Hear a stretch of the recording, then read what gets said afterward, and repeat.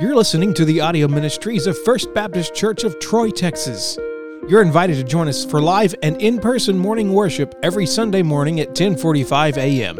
Visit fbctroytx.org for a list of our activity times and family-centered community ministries. Now here's today's message. I'm glad you're here, and we're going to continue on in our series of Christ in the Old Testament. We've only got a few more books to go, and we will have gone through all of the Old Testament looking for references of Christ, seeing Christ in the Old Testament.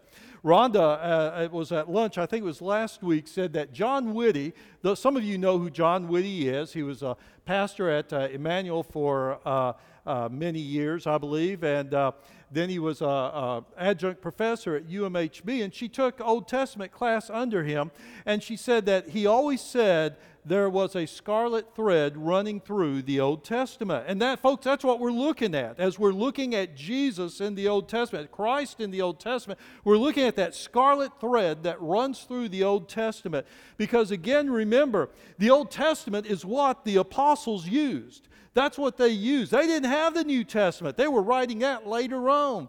And so they used the Old Testament, and through the Old Testament, they showed people the truth of Christ, and people came to know Jesus Christ as their Lord and Savior. So the Old Testament is as valid today as it was back then when the apostles were using it. And so we're looking at this, and today we're going to go through Obadiah.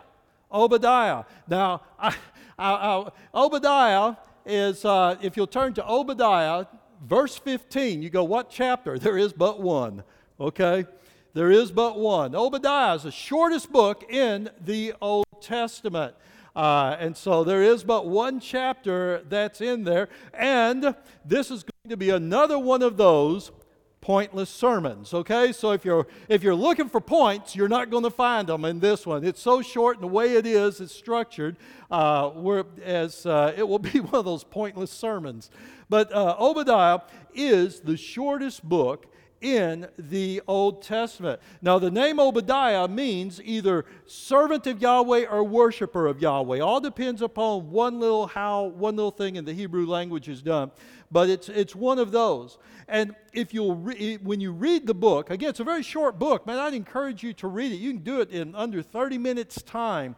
But when you read it, you'll find that it deals with God's judgment on the nation of Edom for its sins of pride.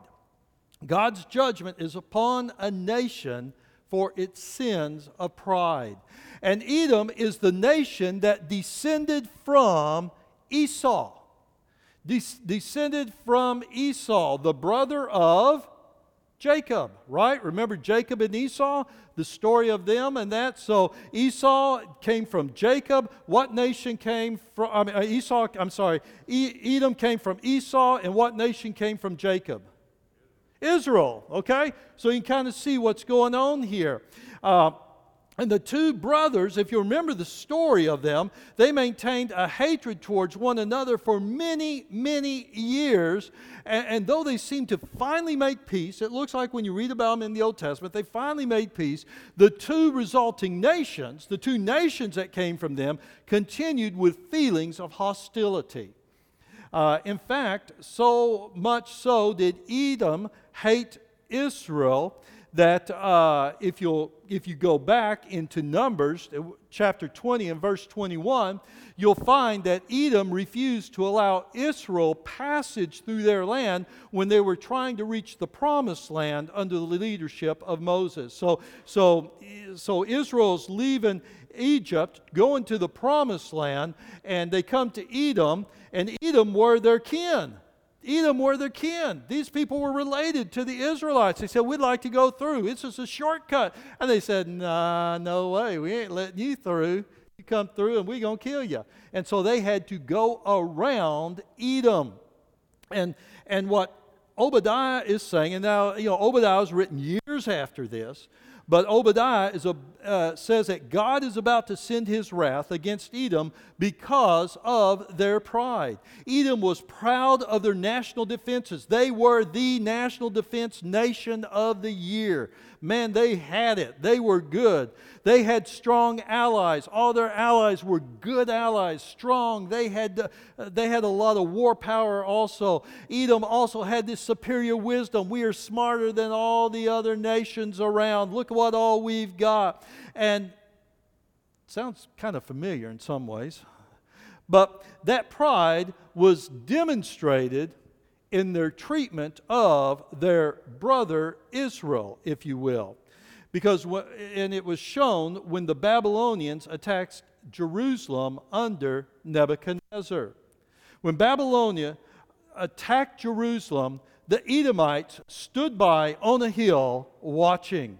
Now they had a choice. They could have grabbed weapons and gone to the defense of the Israelites and helped them out. But instead what they did, as they were watching, they laughed and they mocked and they encouraged the Babylonians to destroy the place. That's exactly what they did. And when the battle was over, they went into the city themselves to steal and loot anything that was left behind. And then the final display of hatred of Edom towards Israel is when they found anybody who had run from the city, any of the Israelite refugees, they captured them and they handed them over to the Babylonians. That's a lot of dislike, if you ask me. Well, how did God feel about all of this? That's what we're going to find out in verses 15 through 21. So hopefully you have found Obadiah. And we're looking at 15 through 21. For the day of the Lord is near against all the nations. As you have done, so it will be done to you. What you deserve will return on your own head. As you have drunk on my holy mountain, so all the nations will drink continually. They will drink and gulp down and be as though they had never been. But there will be a deliverance on Mount Zion, and it will be holy. The house of Jacob will dispossess those who dispossessed them. Then the house of Jacob will be a blazing fire, and the house of Joseph a burning flame. But the house of Esau will be stubble. Jacob will set them on fire and consume Edom. Therefore no survivor will remain of the house of Esau, for the Lord has spoken. People from the Negev will possess the hill country of Esau. Those from the Judean foothills will possess the land of the Philistines. They will possess the territories of Ephraim and Samaria, while Benjamin will possess Gilead. The exiles of the Israelites who are in Halah and who are among the Canaanites as far as Zarephath, as well as the exiles of Jerusalem who are in Shephard, will possess the cities of the Negev. Saviors will ascend Mount Zion to rule over the hill country of Esau, but the kingdom will be the Lord's. In these verses, we find Christ. These are the verses in which we find Christ. And notice, if you will, in the first little word in this section, this word for, okay? For the day of the Lord is near. The Hebrew word translated here as for can also be translated as because. And I actually think that fits better when you look at the preceding verses. We're not going to read them, but if you were to look at the preceding verses of verses 12 through 14, you find God several times saying, do not, do not. He says, do not gloat over Israel's calamity and misery. Do not mock them on the day of their distress. Do not enter the city taking advantage of their disaster. Do not turn the Israelites over to their enemies. Now, this is what they had done. And God is reminding them of that. And Obadiah tells the Edomites quite plainly that they shouldn't have shown so much hatred and so much animosity toward their brother Israel. And why? They should not have done it. They should not have done it because the day of the Lord is near for all nations. Now, if you think for a moment that God doesn't remember our behavior, we need to think again. God remembers. The Edomites practiced hatred towards their brothers for centuries. Centuries. And while they might have thought that they had gotten away with it, God was keeping His record. He was keeping a record of what they had done. And Obadiah is warning them to repent and to ask God for forgiveness, to ask God for mercy. But would Edom repent? No, they wouldn't do that. Edom wouldn't repent. And because they wouldn't repent, Obadiah told them that the day of the Lord was now near for them, but not only for them, but for all nations. Now, theologians consider this to be what is called a split prophecy, because it is fulfilled on the nation of Edom, but its complete fulfillment will take place at a time in what I believe is the not so distant future. And notice that one of the laws of God that we don't pay much attention to in verse 15, as you have done, so it will be done to you. What you deserve will return on your own head. You know, we know the golden rule, right? Do unto others as you would have them do unto you, right? But we need to remember this rule as well. Whatever we do to others is brought back to us. James says this, speak and act as those who will be judged by the law of freedom. For judgment is without mercy to the one who hasn't shown mercy. Mercy triumphs over judgment. What James is saying and what Obadiah is saying is if we are unmerciful to others, we can expect the same treatment from God. And this doesn't just apply for Edom, but applies to all of us. Because Obadiah said that the day of the Lord was near for some nations, many nations, all nations, right? All nations. And in verse 19, we saw a list of some of those nations. Obadiah probably could have expanded this list. In fact, he probably could have included our own nation and every nation that exists today. Folks, the tragedy of a nation is when its people somehow think that they are exempt from the judgments of God. That they're exempt from the judgments of God over what they have poured out on others, of the pain and the suffering they have caused others. Because the day comes when God will judge everyone. Verse 16 goes on to say this, as you have drunk on my holy mountain, so all the nations will drink continually. They will drink and gulp down and will be as though they had never been. Now, when Jerusalem fell, the Edomites entered the city and they began to rejoice. They began to sack the city. Yea, verily, verily, they had a party. I mean, they partied it up, right? They drank on the God's holy mountain. That means Jerusalem. That's His holy mountain. And then we find something else interesting, is that Obadiah says that just as Edom went in and drank on God's holy mountain, all the nations will drink and be as though they had never been. Now, what does that mean? What is Obadiah saying there to us? Well, for that answer, we actually have to go to another Old Testament prophet, and that's in Jeremiah. This is what the Lord, the God of Israel, said to me.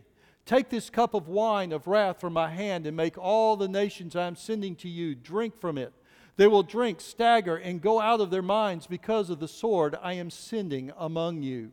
So I took the cup from the Lord's hand and made all the nations drink from it, every one the Lord sent to me. Then you are to say to them, this is what the Lord of hosts, the God of Israel, says. Drink, get drunk, and vomit. Fall down and never get up again as a result of the sword I am sending upon you. If they refuse to take the cup from you and drink, you are to say to them, this is what the Lord of hosts says. You must drink. Edom, Obadiah says, along with the other nations, is going to drink again. But this time, the cup isn't going to hold wine. The cup will be full of the wrath of God. And if we're to learn, I think, anything from all of this, it ought to be that Edom wasn't singled out because of its hatred of God. It wasn't singled out because of its hatred of God's people, Israel. What they are being called out for is their pride. Is their pride. Because, folks, here's the truth. Whatever form pride takes, pride is an insult to God. And God will judge those who refuse to humble themselves, because pride causes us to put ourselves above God. It causes us to think we are better than God. In fact, it can make us think we are God. God hates pride. And those who are filled with pride, Obadiah says, they will face the day of the Lord. And it's here that we find Jesus. Because the day of the Lord, remember, as we've looked back in some of our other Old Testament passages, the day of the Lord points us to Christ. Now, I had somebody ask me, why is the day of the Lord so many times in some of these Old Testament books? It's to get our attention. It's to say, hey, wake up. Something's going to happen. See, the day of the Lord's about Christ and His return to judge all nations. Not some, not most, not many, but all. Just like Obadiah said. It is a clear evidence of God's righteous judgment that you will be counted worthy of God's kingdom, for which you also are suffering. Since it is righteousness for God to repay with affliction those who afflict you, and to reward the rest of you who are afflicted along with us. This will take place at the revelation, at the day of the Lord, the second coming of the Lord Jesus from heaven with His powerful angels, taking vengeance with flaming fire on those who don't know God and on those who don't obey the gospel of our Lord Jesus. These will pay the penalty of eternal destruction from the Lord's presence and from His glorious strength in that day when He comes to be glorified by His saints and to be admired by all those who have believed, because our testimony among you was believed. This is what Paul is writing about the day of the Lord. It's the same thing what Obadiah, my tongue got twisted right there, what Obadiah was saying. The day of the Lord is the day when Jesus returns to this earth to execute judgment on all nations. It's a day when He returns to set up His kingdom and to establish righteousness. It's a day when people will see Him not as the Lamb of God, but they'll see Him as the Lion of the tribe of Judah with a rod of iron in His hand. In that day, the nations of the earth will be destroyed, and all earthly governments will be put down. Folks, there will no longer be a United States of America. There will no longer be a Russia, a Mexico, a Canada, Uganda. You name a nation, they will no longer exist on that day. All earthly governments will be put down. Nations will cease to exist. In other words, there will be no nations. And what Obadiah and Paul are pointing to here is that day of the Lord. So the nations will be destroyed on the day of the Lord.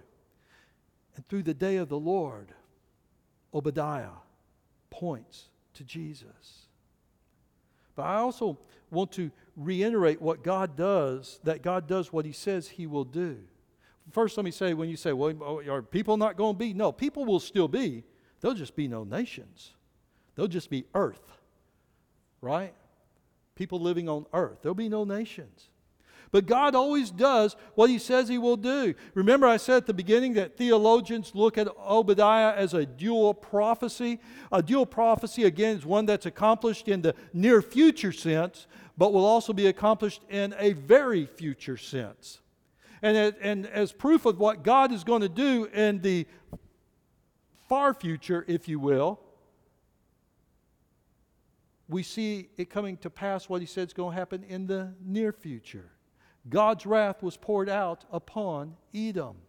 Edom was defeated by Nebuchadnezzar when Nebuchadnezzar marched through Edom to get to the land of Egypt. He come marching through there. Remember, they had laughed at the Israelites and all that. All of a sudden, they weren't laughing too much because Nebuchadnezzar was coming through.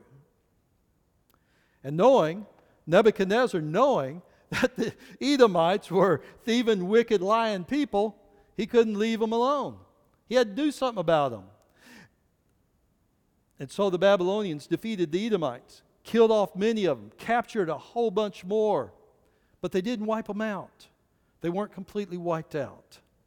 Because we later find in Israel's history, during the time of the Maccabees, that there were still Edomites that had to be dealt with.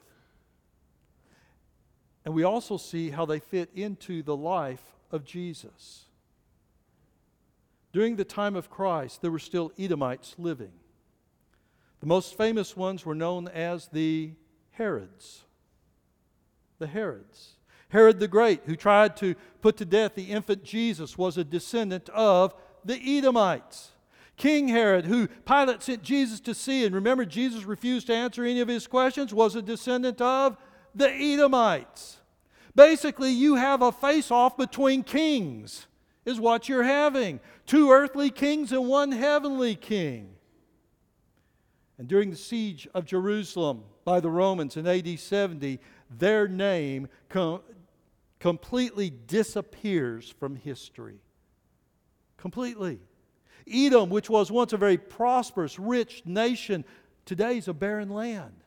There's nothing there. It's a wasteland. Its people are gone. You can't find an Edomite anywhere. They're gone. They're wiped out. And as God showed what He would do to Edom, so Jesus, who is God, will do to the rest of the nations on that day of the day of the Lord.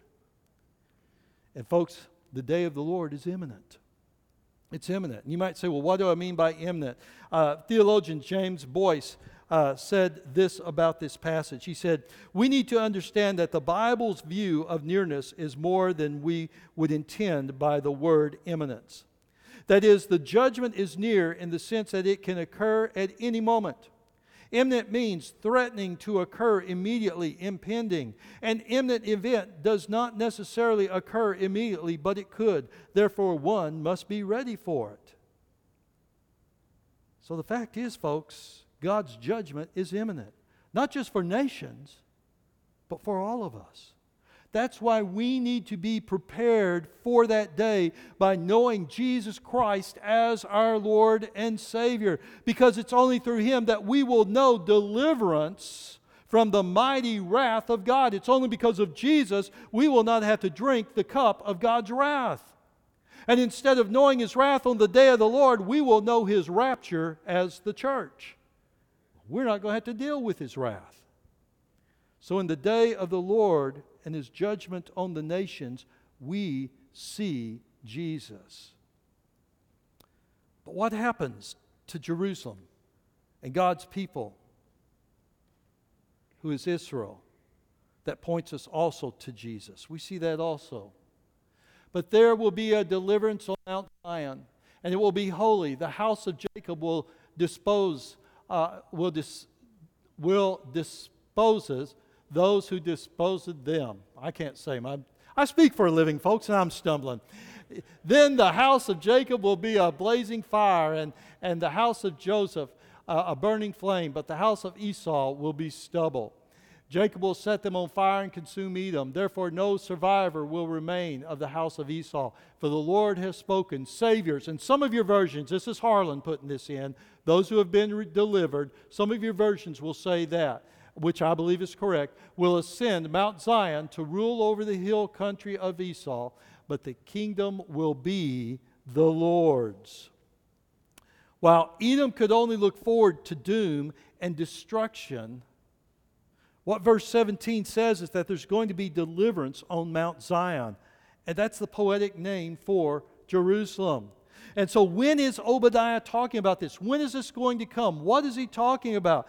When is this time that God is going to give deliverance to His own people? When He's going to bless them and enable them to possess all the land. You know, they haven't done that, right? They really haven't possessed all the land that God has given them, ever. So when is this going to happen? It's going to happen in the time of the millennial reign of Christ. That's what Obadiah is talking to. Those verses point to Christ and His millennial reign. It is the time that follows the day of the Lord when Jesus is going to put down all the unbelieving people and all the nations and exalt His own people and sit on His throne. Then I saw thrones and people seated on them who were given authority to judge. I also saw the people who had been beheaded because of their testimony about Jesus and because of God's word, who had not worshipped the beast or his image, and who had not accepted the mark on their foreheads or their hands. They came to life and reigned with the Messiah for 1,000 years. 1,000 years. The millennial reign.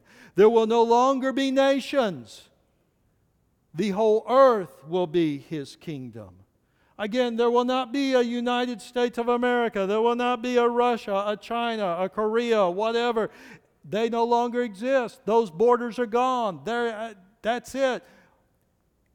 The whole earth is the kingdom of God. And those days will be characterized by true holiness, something that the world has not known since the fall of Adam and Eve. Because ever since that fall, it's just been sinful people being sinful people. But in that day, the day when God will bring deliverance, when the kingdom will be the Lord's, the Bible says that Christ and rule and reign with righteousness. So we see in Obadiah the day of the Lord, and we see the millennium, and both of those point to Jesus. Obadiah shows us Christ in the day of the Lord. Shows us Christ in His rule and reign during the millennium. So the question is, and it's imminent, why hasn't the Lord returned yet? Why hasn't He returned? You know, I keep saying, man, come quickly, Lord Jesus. Boy, I wish it happened today. But you know what, folks? I really don't. Because there just might be one more person who needs to accept Jesus. I don't want Jesus to come before that person accepts Him. Although I'd love to have Him come, right? Why hasn't the Lord come? Why hasn't He come to judge a nation? It's because our God is so gracious. Piggybacking on what I just said, every moment He delays His coming is a moment for people and nations to repent. People like you and me. The Lord does not delay His promise, as some understand delay, but is patient with you, not wanting any to perish, but all to come to repentance. You see, God is delaying the ultimate working out of His judgment on the nations until those who would respond to the gospel in faith would come to Him. If you've never placed your faith in Christ, man, you need to do so today, because you don't know when the day of the Lord will be. Oh, the trumpet may not sound, but if your heart stops beating, your day of the Lord has come. Right? And for every one of us, it's imminent. How many of you plan on living forever? Every one of us, it's imminent, right? If you don't know, this life on earth is temporary. And we meet Jesus. Some will meet Him under judgment. Man, I don't want to meet Him there. And some will meet Him as a family member, welcome home. That's where I'm going to meet Him at, and I hope you will too. Please don't leave this place without accepting Jesus as your Savior. Just by praying a simple prayer, Lord Jesus, forgive me of my sins. I'm asking You to come into my life. I'm turning my life over to You, and I'm trusting in You for my salvation. From this day forward, I'm living for You. If you'll pray that prayer, there's no magic in those words. I say this all the time because I want people to understand that it's whether or not you really mean it. And if you mean it, I promise you, according to God's word, you are saved. And you don't have to worry about the judgment of the day of the Lord. And we'd invite you during our invitation time, just step out in the aisle and come forward and say, man, I prayed that prayer. We want to celebrate with you. If you're here today and you're a believer, I want to ask you to just pray to the Holy Spirit and ask Him to show, do you have any pride in your life? Is there any pride in your heart that God would not want there? Because we see, Obadiah tells us, it shows us that God hates pride. And as believers, the only reason we are who we are is because of Him. So we don't need pride. And as you read Obadiah, you'll see one thing clear. God doesn't see things like we do. So don't judge your spiritual condition by what your brother or sister or neighbor or whomever does. But judge your spiritual condition by the infallible, inerrant Word of God. And without doubt, in this small book of Obadiah, we find Christ. Let me ask you to bow your heads in prayer. Today, if you've never accepted Christ as your Savior, again, please don't leave here without doing that. You don't know when your day will be. I just did a funeral for someone Thursday who had been in perfect health, good health, nothing wrong with them. Got up that day, plans to do great things that day, go and do things. And they dropped dead of a massive heart attack. Never had a problem before. You see, one does not know when the day of the Lord will come, when we will have to give an accounting. All I know is this: if you know Jesus Christ as your Lord and Savior, you'll be welcomed as family. But if you don't, you'll hear the words, I never knew you, be gone. You don't want to hear those words. So today, please know Jesus as your Savior.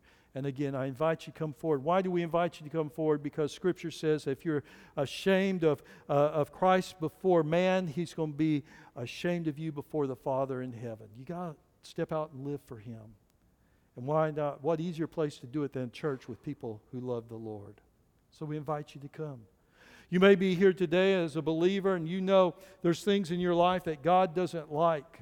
One of them may be pride. The altar's open if you won't come and kneel and pray. Or if you won't turn around where you'll be standing in a minute, you can kneel there and pray or however you want to. But please don't leave here without getting those things right with God. You may be here today and you need a church home, a place to join and say, man, I want to be a part of this family as this church does its best in order to share the Word of Christ and to share with not only this community, but literally the whole world. We'd love to have you come. This invitation's for you also. All I know is God's put something on people's hearts that you need to do.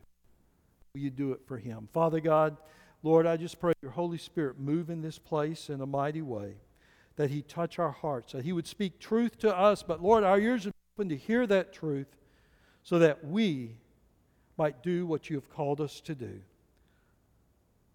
Thank you, God, for Jesus. Thank you that we don't have to go through your wrath if we belong to Him. Thank you for your mercy and your grace. For it's in Christ's name I pray. Amen. Stand for our hymn of invitation. You come if the Lord leads. We'd like to personally thank you for taking the time out of your day to hear our latest message. Do us a favor and send an email to outreach@fbctroytx.org to let us know that you heard us and what you thought of the message. Remember to visit fbctroytx.org to learn more about how we support our local community. Again, thank you for listening.